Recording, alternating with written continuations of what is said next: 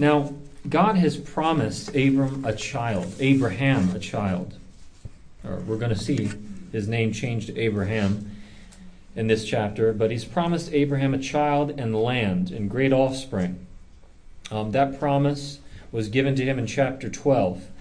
Last week we saw how Sarah and Abraham tried to force the promise by giving Abram to Hagar to produce Ishmael, a child that was not the promised child. And we saw that the power of God is never in human decisions. It's in waiting on the Lord. God's presence is not active in our faithless, horizontal decision making. God's presence and power is active in his promises, and the way that you tap in to God's power is by trusting him and waiting on the Lord. Now we're going to see a foundational passage for understanding the Bible. Genesis chapter 17. I'm going to read the whole chapter at length. I'd really like you to stick with me and pay attention, because if you understand this passage and the elements, the shadows in it that are fulfilled in Christ, then you really will be a biblical theologian. You know, Jesus said that he wants us to be scribes trained for the kingdom, that brings out of our treasure what is old and what is new.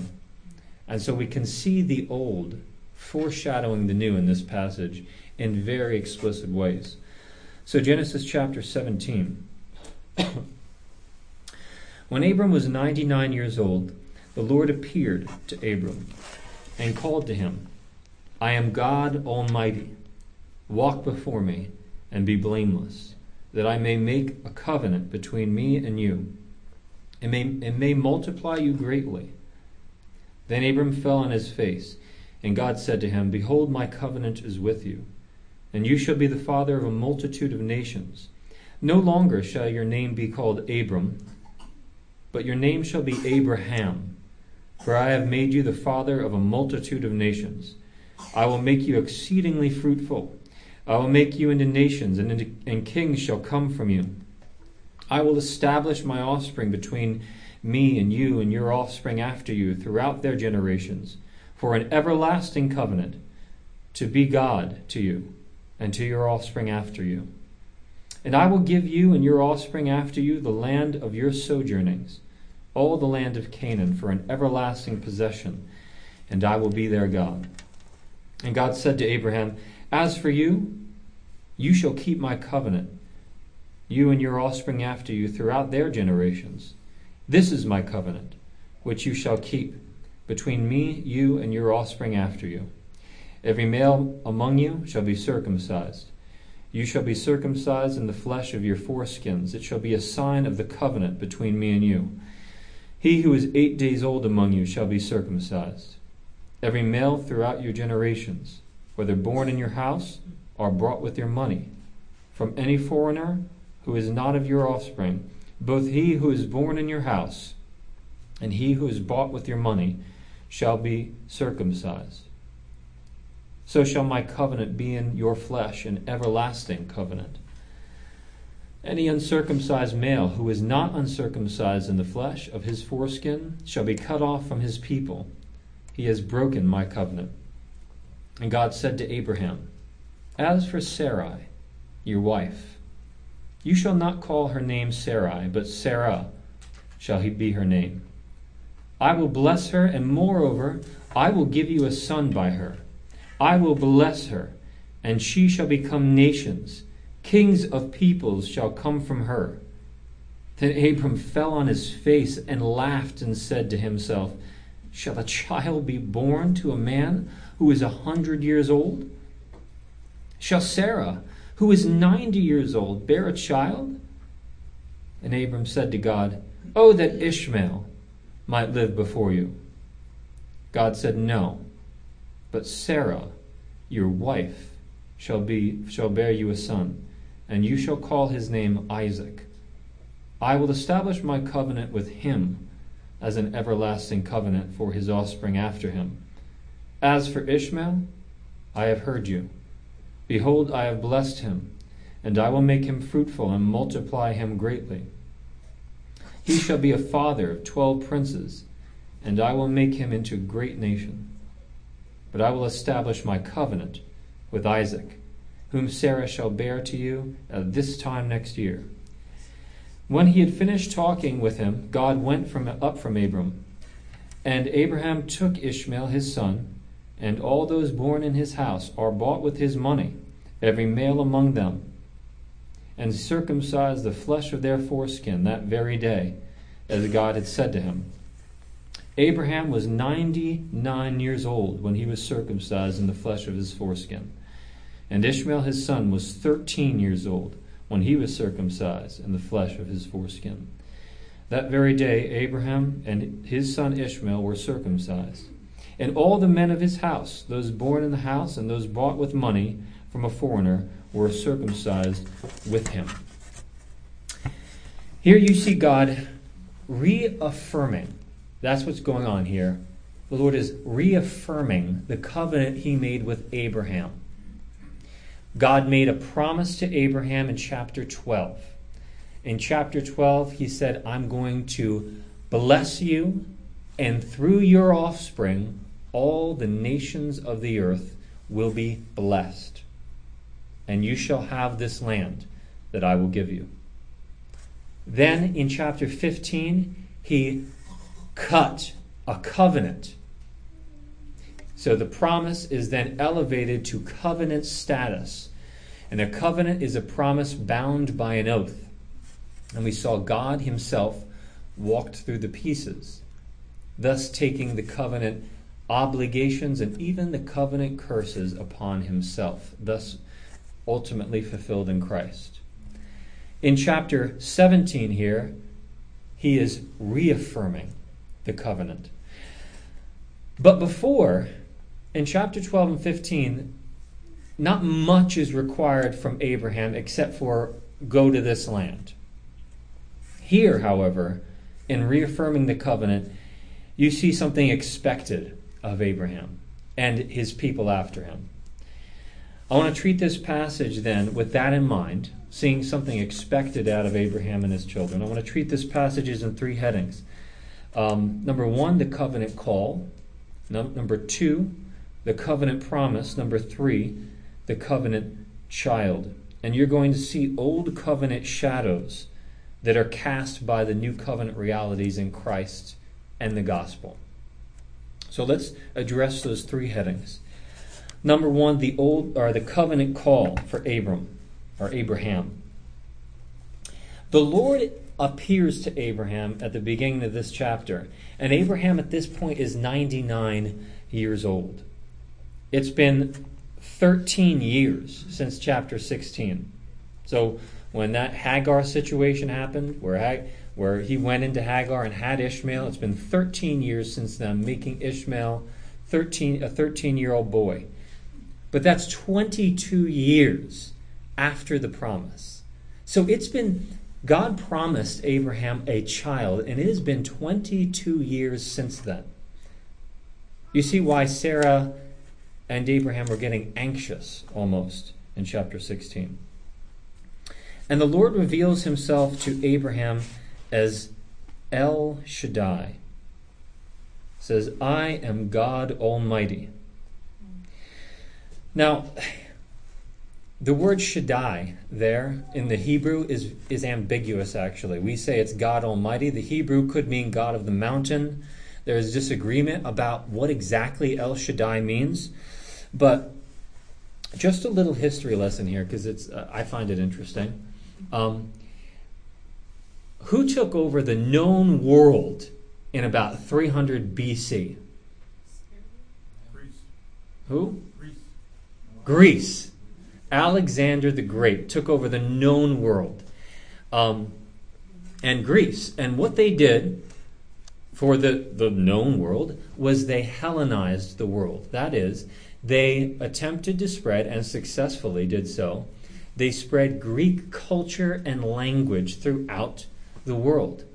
And what happened after that was the Jews who spoke mainly Hebrew were becoming Hellenized. And they started to speak no longer Hebrew, but Greek.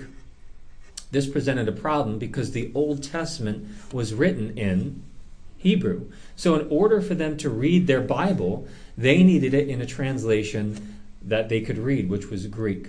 So, as legend has it, 70 Jewish scholars got together sometime after 300 BC and translated the Hebrew Bible into Greek. And it's called, that translation still remains with us today. We have copies of it today. It is called the Septuagint. The Septuagint is the Greek translation of the Hebrew Old Testament. Now, why did I tell you that? I told you that because in the Greek Old Testament, the Septuagint, the word El Shaddai is Shaddai is translated as Almighty.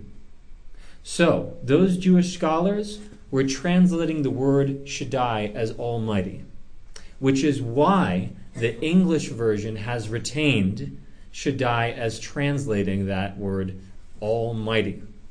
So the Hebrew is ambiguous, but we trust those Old Testament scholars were in touch with something better than we were, since they were closer to the time of the writing of the Hebrew Bible, and they were Jewish scholars themselves. All right, history lesson done. Now, God reveals himself then in terms of power. El Shaddai is power, which means he's capable of doing something thought to be impossible. This is about God's capability. And it also shows you progressive revelation. God reveals himself and salvation progressively in Scripture. In the beginning, God is somewhat mysterious. He reveals himself to El Shaddai, but he doesn't reveal the covenant name Yahweh to Abraham. He does that to Moses. In Exodus 6, 2 and 3, it says, God spoke to Moses and said to him, I am the Lord, Yahweh.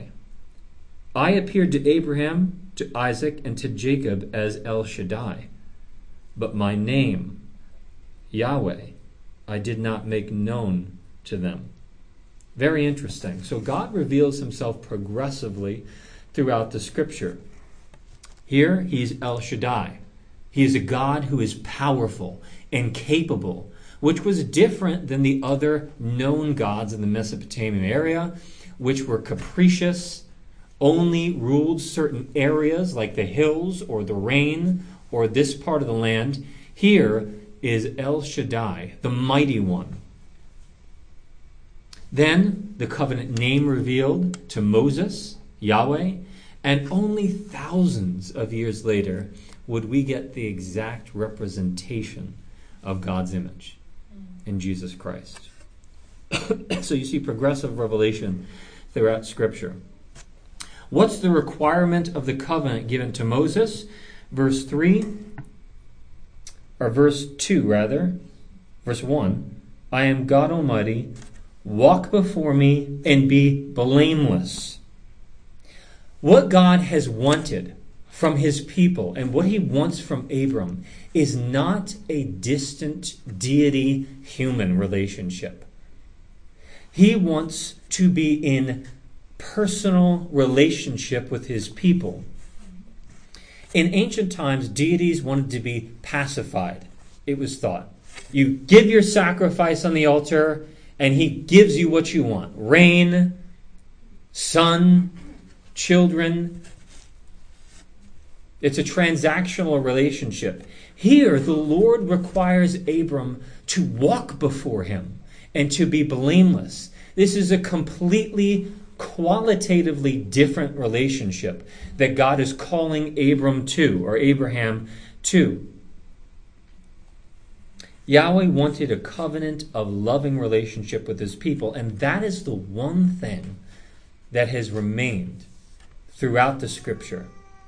God has always called his people to be in relationship with him. Adam and Eve, he walked with them. in the garden in the cool of the day, if you remember. Enoch walked with God and was taken. Noah walked with God and was a righteous man. And here, Abraham is asked to walk with God and be blameless before him. So there is a devoted, holy relationship that God is calling Abraham to. And the first step of that relationship is what Abraham does in verse 3. Then Abraham fell on his face. The first step of relationship with the Lord is not just mentally assenting to truth. It is a loving, devoted relationship with the Lord. To be holy before Him. That means set apart from the world and set apart to Him. Worship. Interestingly enough, in the New Covenant,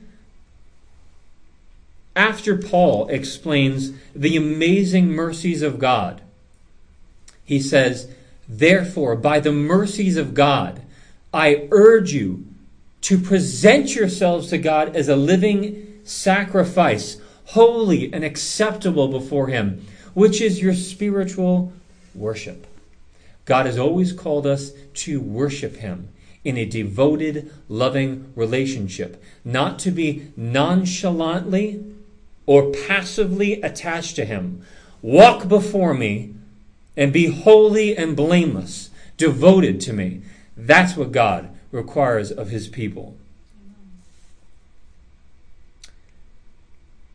Fathers and husbands, it is your and my responsibility to create a holy, worshipful, joyful, reverent atmosphere in our home.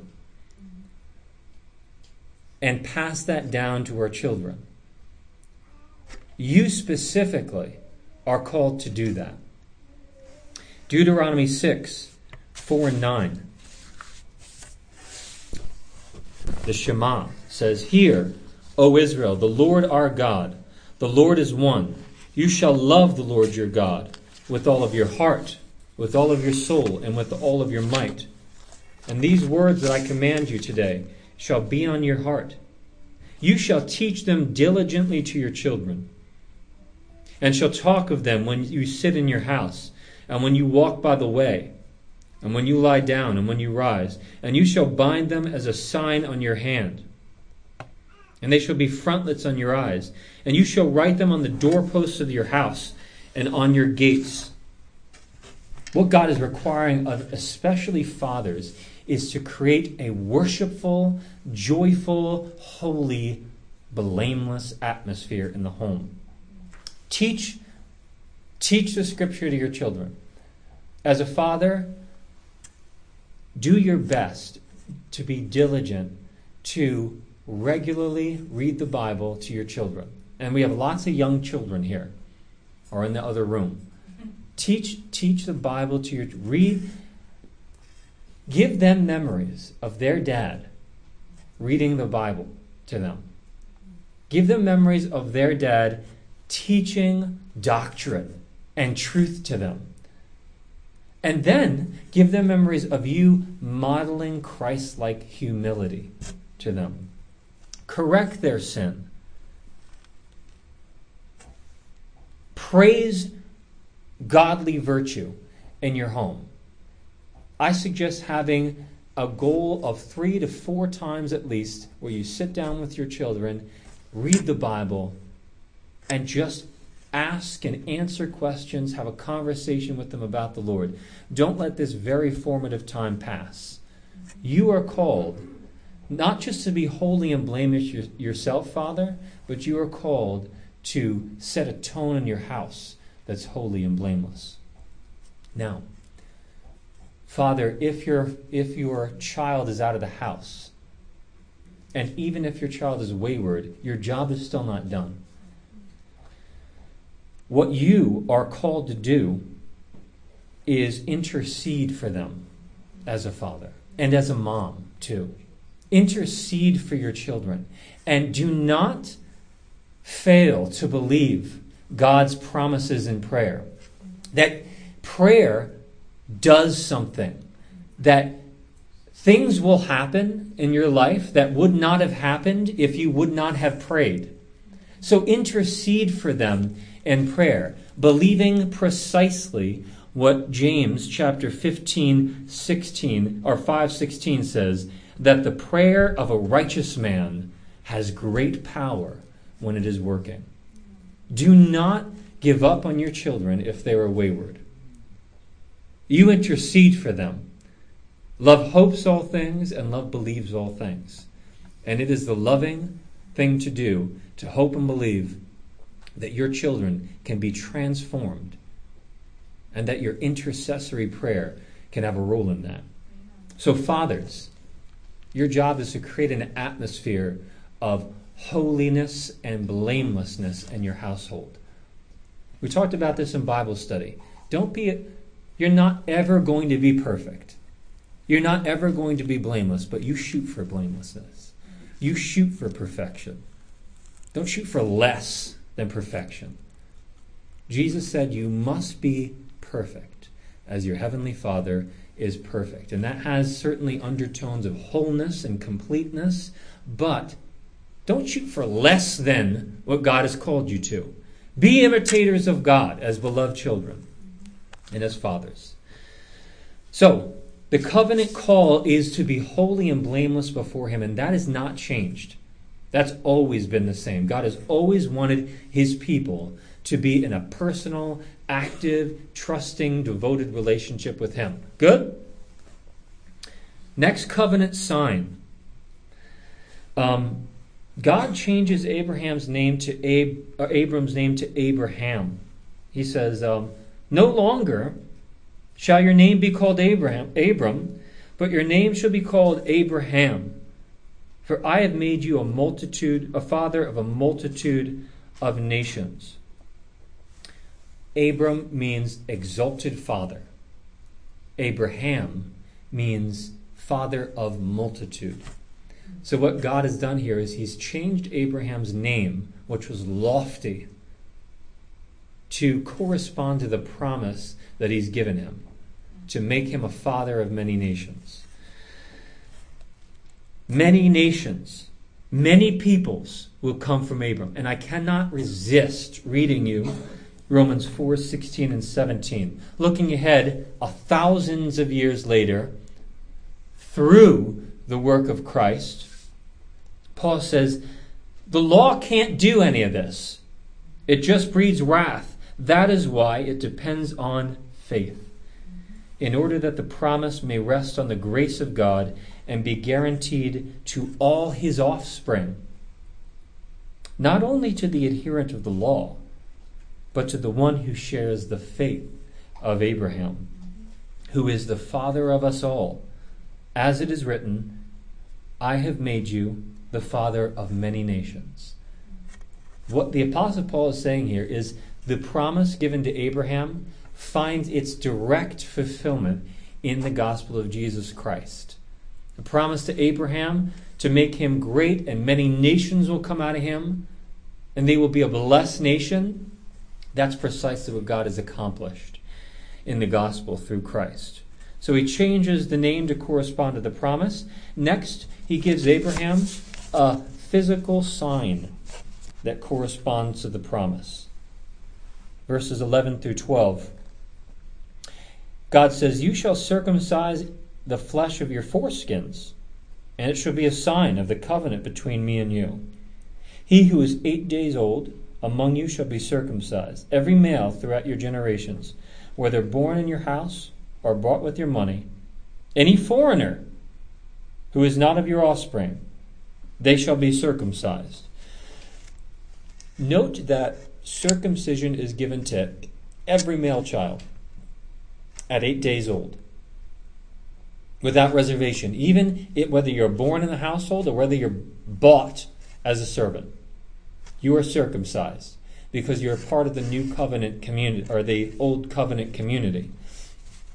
Now, why circumcision? That seems so odd today. If you don't know what circumcision is, Wikipedia is your best friend after this sermon. But why circumcision? It's a very strange thing to require this. This was a common practice in the ancient Near East. For many people in the ancient Near East, you were circumcised at puberty, and it was the initiatory rite of manhood. So you became a man when you were circumcised. However, in Egypt, it was reserved only for priests. And it's very interesting that Moses, or Abraham, has just spent some time in Egypt, back in chapter 12, if you remember. So there is a context here, an Egyptian context for circumcision. In Egypt, again, circumcision was the initiatory rite for priests. And it showed that they were completely devoted to the service of their gods. But note that every male in Israel was circumcised, not just the priesthood. And so in their book, Kingdom Through Covenant, Gentry, the author, notes that only the priests were obligated to be circumcised in Egypt. But in Israel, every male was to be circumcised on the 8th day, signifying that Abraham's family consists of priests. That rite that symbolized devotion to God for Egypt as a priest was applied to the entire family of Abraham. Thus, the family of Abraham was not relegating relationship and devotion to God to a select few. Now, certainly there was a priesthood, and they performed the sacrifices. However, in Exodus 19:6, God calls all of Israel a kingdom of priests and a holy nation. So every offspring of Abraham is called to be a kingdom of priests, a holy nation before him. So, circumcision was a symbol that all of Abraham's family were called to relate to God and they were set apart for God in devotion. It was not relegated to priests. And also, don't forget, in the Reformation period, part of the backlash, the good, holy backlash of the Reformers, is that religion, God, is not just to be mediated to us by priests. It's the priesthood of all believers that was at the center of the debate. There is no human mediator between me and God. There's one mediator between God and man, Jesus Christ. And therefore, you don't go through a priest to confess your sins. You go right to Christ and straight into the presence of the Father. So the priesthood of all believers is what was on tap at the Reformation. And we believe in the priesthood of all believers. Although I'm giving you the word right now, I don't mediate God to you. And that is why I'm so hungry for you to make progress spiritually, and for me to make progress spiritually in your life. Develop your holy and blameless relationship with the Lord, knowing that you're always dependent on God's grace to do that. In a few weeks, we're going to do our annual spiritual growth campaign. And I'm going to tell you to live your life as a worship. I'm going to tell you to read your Bible, to pray, the importance of church, the importance of stewarding what God has given to you, whether it's people or possessions, and the importance of living for His kingdom and evangelism. These are how you can grow. This is how you can make progress. I'm going to talk about killing sin by the Holy Spirit and vivifying the fruits of the Spirit. That's how you can be a priest. That's how you work out your priesthood. So that's the covenant sign. They're all priests. Covenant call, be holy and blameless before me. Covenant sign, you are all priests, set apart to me for full devotion. Covenant child. Covenant child. God promises that a child is going to be born to Sarah. And he changes her name accordingly. And God said to Abraham, as for Sarai your wife, you shall not call her name Sarai, but Sarah shall be her name. I will bless her, and moreover, I will give you a son by her. I will bless her, and she shall become nations, and kings of peoples shall come from her. So Sarah is 90 years old at this point, and Abraham is 99 years old, and he already has a 13-year-old boy. Yet here God is telling Abram that his 90-year-old barren wife is going to bear the child of promise to him. That seems unrealistic. And it seems unreasonable, even. I already have a child. I'm 100 years old. Sarah's 90. I don't even see this happening in any way. So what does Abraham do? He laughs. Then Abram fell on his face and laughed and said to himself, shall a child be born to a guy who is 100 years old? Shall Sarah, who is 90 years old, bear a child? And Abram said to God, oh, that Ishmael might live before you. Some have argued whether this is a laugh of wonder. It's amazing that a child's going to be born to a man that's 100 years old. But it does seem like a laugh of incredulity here. A laugh of suspicion, or a laugh of, this is not realistic. This is not reasonable. It almost sounds absurd. Abraham's laughter, one commentator says, Abraham's laughter is judged by God's reply to be incredulous. And it's shown by his attempt to steer God into a more reasonable direction. That's very interesting. Abram seems skeptical, tired. He thinks this is unreasonable, so he tries to steer God in a more reasonable, realistic direction. Oh, that Ishmael might live before you. But what does God do? He reaffirms that through Isaac, who would be born to Sarah, shall the promised offspring come. And Abram said to God, oh, that Ishmael might live before you. God said, no. But Sarah, your wife, shall bear a son, and I will establish my covenant with him. Now, we've always believed, down from the time of Abraham, up until now, God's people have always been called to believe what is unreasonable and unrealistic.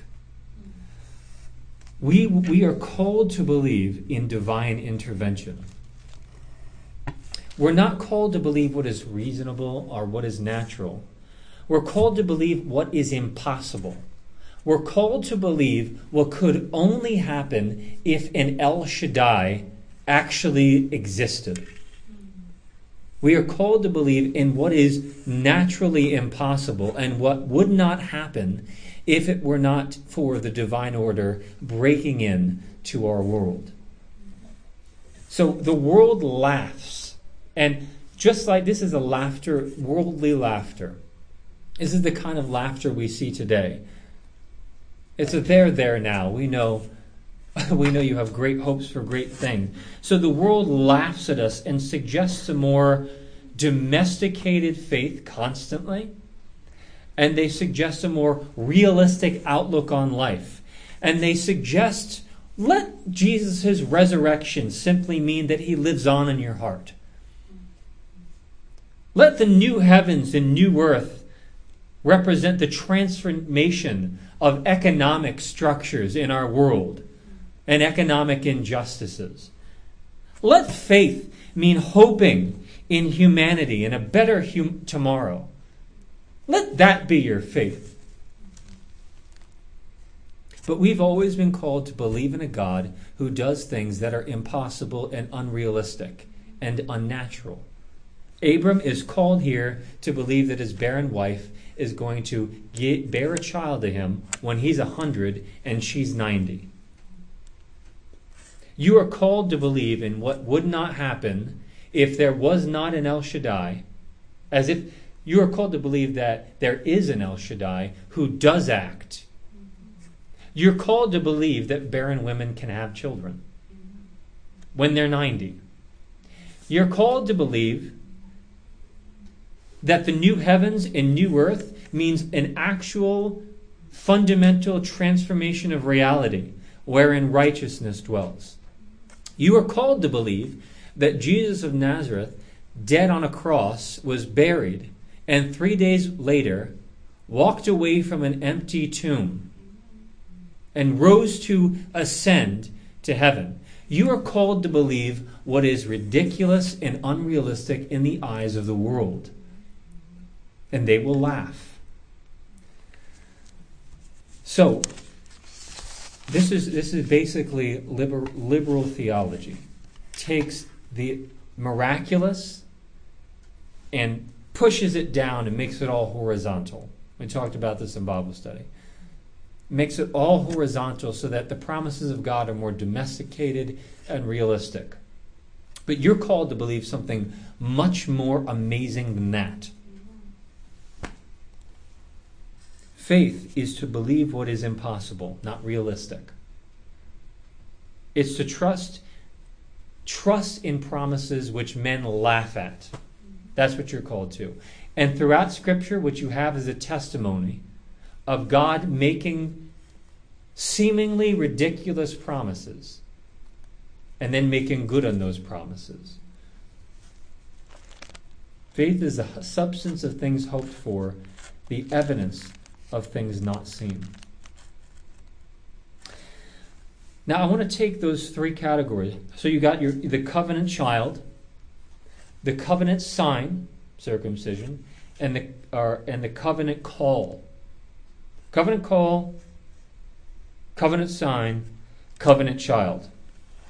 All these three find their fulfillment in the new covenant. Because thousands of years later, when the gospel is penned, after Jesus Christ is risen from the dead, we are told in Matthew 1:1, Matthew begins his story of new creation. And he says, this is the book of the beginning, the book of the genealogy of Jesus Christ, the son of David, the son of Abraham. Matthew is pointing to Jesus as the offspring of Abraham, the true spiritual promised offspring of Abraham. And Paul affirms this in Galatians 3:16 and says, now the promises were made to Abraham and to his offspring. It does not say and to offsprings, referring to many, but referring to one, and to your offspring, who is Christ. So while there is a near fulfillment in Isaac, there is a far and ultimate fulfillment in Jesus Christ as the true offspring of Abraham. So the promised child, elevated and fulfilled in Jesus Christ. Now that's what the early church believed, and that's what they understood. They saw that in Scripture. They could make those connections, but what was unclear in Scripture was the role of circumcision now, because that was the covenant sign. Circumcision was the major issue in Galatians and Romans. Because the question is, what do you do with Gentiles who are brought into the covenant? What do you do with them? How do they become sons of Abraham? Some say you circumcise them to be brought into the covenant community, because that's what the call here is. Others say, no, it's faith in Jesus Christ alone. So you had a major theological problem. Some Jewish believers argued that circumcision was necessary for salvation. Paul was contending that one was justified by faith apart from the law or circumcision. And that's what we are told in the pages of Galatians and Romans. That true circumcision is circumcision of the heart. Turn with me, if you will, to Romans 2, 25 and 29 through 29. Romans 2, 25 through 29. For circumcision is indeed of value if you obey the law, but if you break the law, your circumcision counts as uncircumcision. So if a man who is uncircumcised keeps the precepts of the law, will not his uncircumcision be regarded as circumcision? Skipping to verse 28, for no one is a Jew who is merely one outwardly, nor is circumcision outward or physical, but a Jew is one inwardly. And circumcision is a matter of the heart, by the Spirit, not of the letter. This is so fundamentally important to understand. That circumcision, which was just an outward sign, it was just an outward physical sign, but it had no power to do anything. It could not change you. It could not produce righteousness in you. It could not produce holiness, fruit in you. But here in the new covenant, circumcision, which was only outward and physical, has been replaced by circumcision of the heart by the Holy Spirit. Because when you have faith in Christ, there is a change that happens in you. You're given the Holy Spirit. You're transformed into a new person. And now what brings you into the new covenant community is not circumcision of the flesh, but circumcision of the heart by the Spirit. So it's not an outward sign that brings you in. It's an inward change by the Holy Spirit, whom you receive once you have faith in Christ. That's called regeneration. You're made new. You're generated again. Or Jesus said, born again. That's what makes you a Christian. Being a Christian is not simply believing something.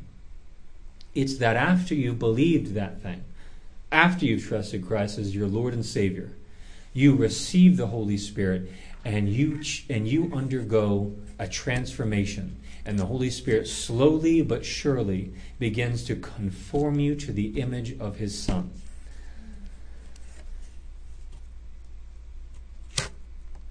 Covenant call. The covenant call to walk before me and be blameless, then, you're enabled to do. You're enabled to do that through the Holy Spirit. Turn a few pages to Romans 8. Here's another passage we read in Bible study. There is therefore now no common condemnation for those who are in Christ Jesus. For the law of the Spirit of life has set you free in Christ Jesus from the law of sin and death. That means that principle of sin and death, that power that worked in your life, that the man in Romans 7 struggled with, you're not the Romans 7 man. You're the Romans 8 man or woman.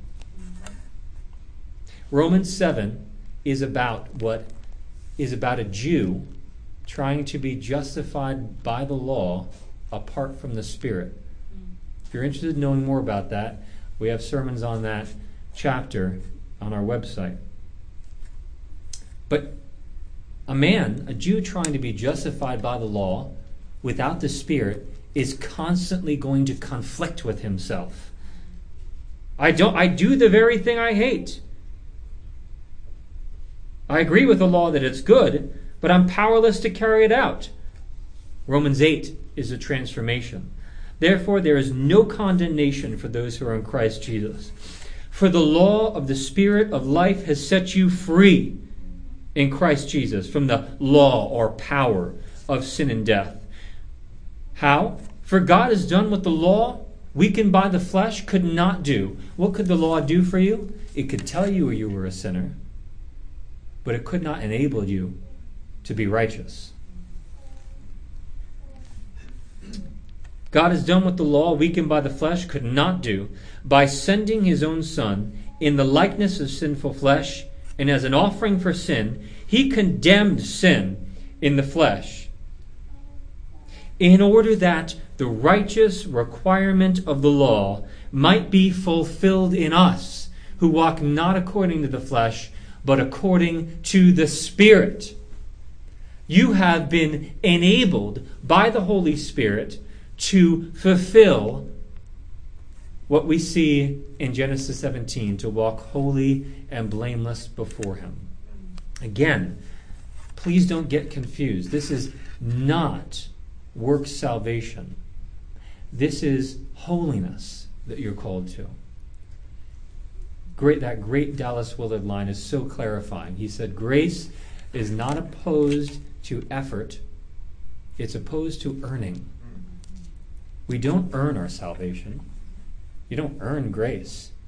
But once grace is given to you, you are transformed. I was just talking about this with Gary. Grace is an umbrella term because this is so misunderstood, brothers and sisters, in our churches today. We talk about grace as if it's a rug that just covers over bad things. It's just, and God is grandfatherly and he's gracious now. But that's not what the scriptures are saying. Grace is an umbrella term for what is specific in the gospel. Grace takes concrete form in Jesus Christ dying for your sins, raising again, and now through faith you're united to his death and his resurrection to walk in the newness of life. And you are given the Holy Spirit so that the righteous requirement of the law might be fulfilled in us, who walk not according to the flesh, but according to the Spirit.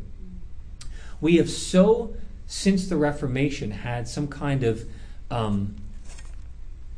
theological PSD, where now we have a gospel and grace over here, and there's law and works over here, and so never the two will meet. Anytime you're putting effort in, that means there's no grace.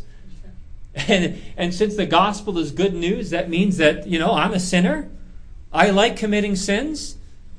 And God forgives sins. Praise God. But it's more than that. It's that, but it's more than that. It's that you're a sinner. God has graciously called you to repent and believe. Having done that, you are changed. You receive the Holy Spirit, union with Christ, and you are enabled to be holy and blameless before him. So you're called to something. Be excited, be vigorous about the faith. You're called to a vigorous, holy faith as you joyfully progress in him. Not fumbling over yourself, although that will happen. And when you do fall, and when you do fumble, you're called to strengthen your weak knees, make straight the path for your feet, and continue on the path you are on, as God graciously gives you enables you with his strength to do that thing. He doesn't give you his strength so you don't do anything. He gives you his strength to actually seek after him and glorify him with your life. Again, I think it was Dallas Willard who said, apart from him, we can do nothing. Amen? But if we do nothing, it will be apart from him. So, covenant call, holy and blameless before him. You are enabled to do that by the fulfillment of the covenant sign. Circumcision of the flesh, now changed to circumcision of the heart by the Holy Spirit. And now we are enabled to live a holy and blameless life before God. Praise God that we have a bright and shining future as daughters and sons of him. And we're only able to do this because of the covenant child, Jesus Christ, who came, died for your sins, rose again, fulfilled the promises to Abraham, and unites him to yourself through faith. Powerful, fundamental passage about the gospel being fulfilled in the new covenant. May we live a life of relationship with God. May we live a life that is set apart to the Lord. And may we do it vigorously, with hope. Hope for people, children that have gone astray. Hope for our families. Hope for a new heavens and a new earth. Hope in the midst of turmoil that seems to want to drag you down to the depths of hell. God has risen in Jesus Christ, and He has risen you up with Him to walk in the newness of life. So you're enabled to a life of peace because we can trust our Heavenly Father. You're enabled to a life of non-anxious living because God is good and He watches out for you. You're enabled to change. The gospel is the key to change. You're enabled to imitate God.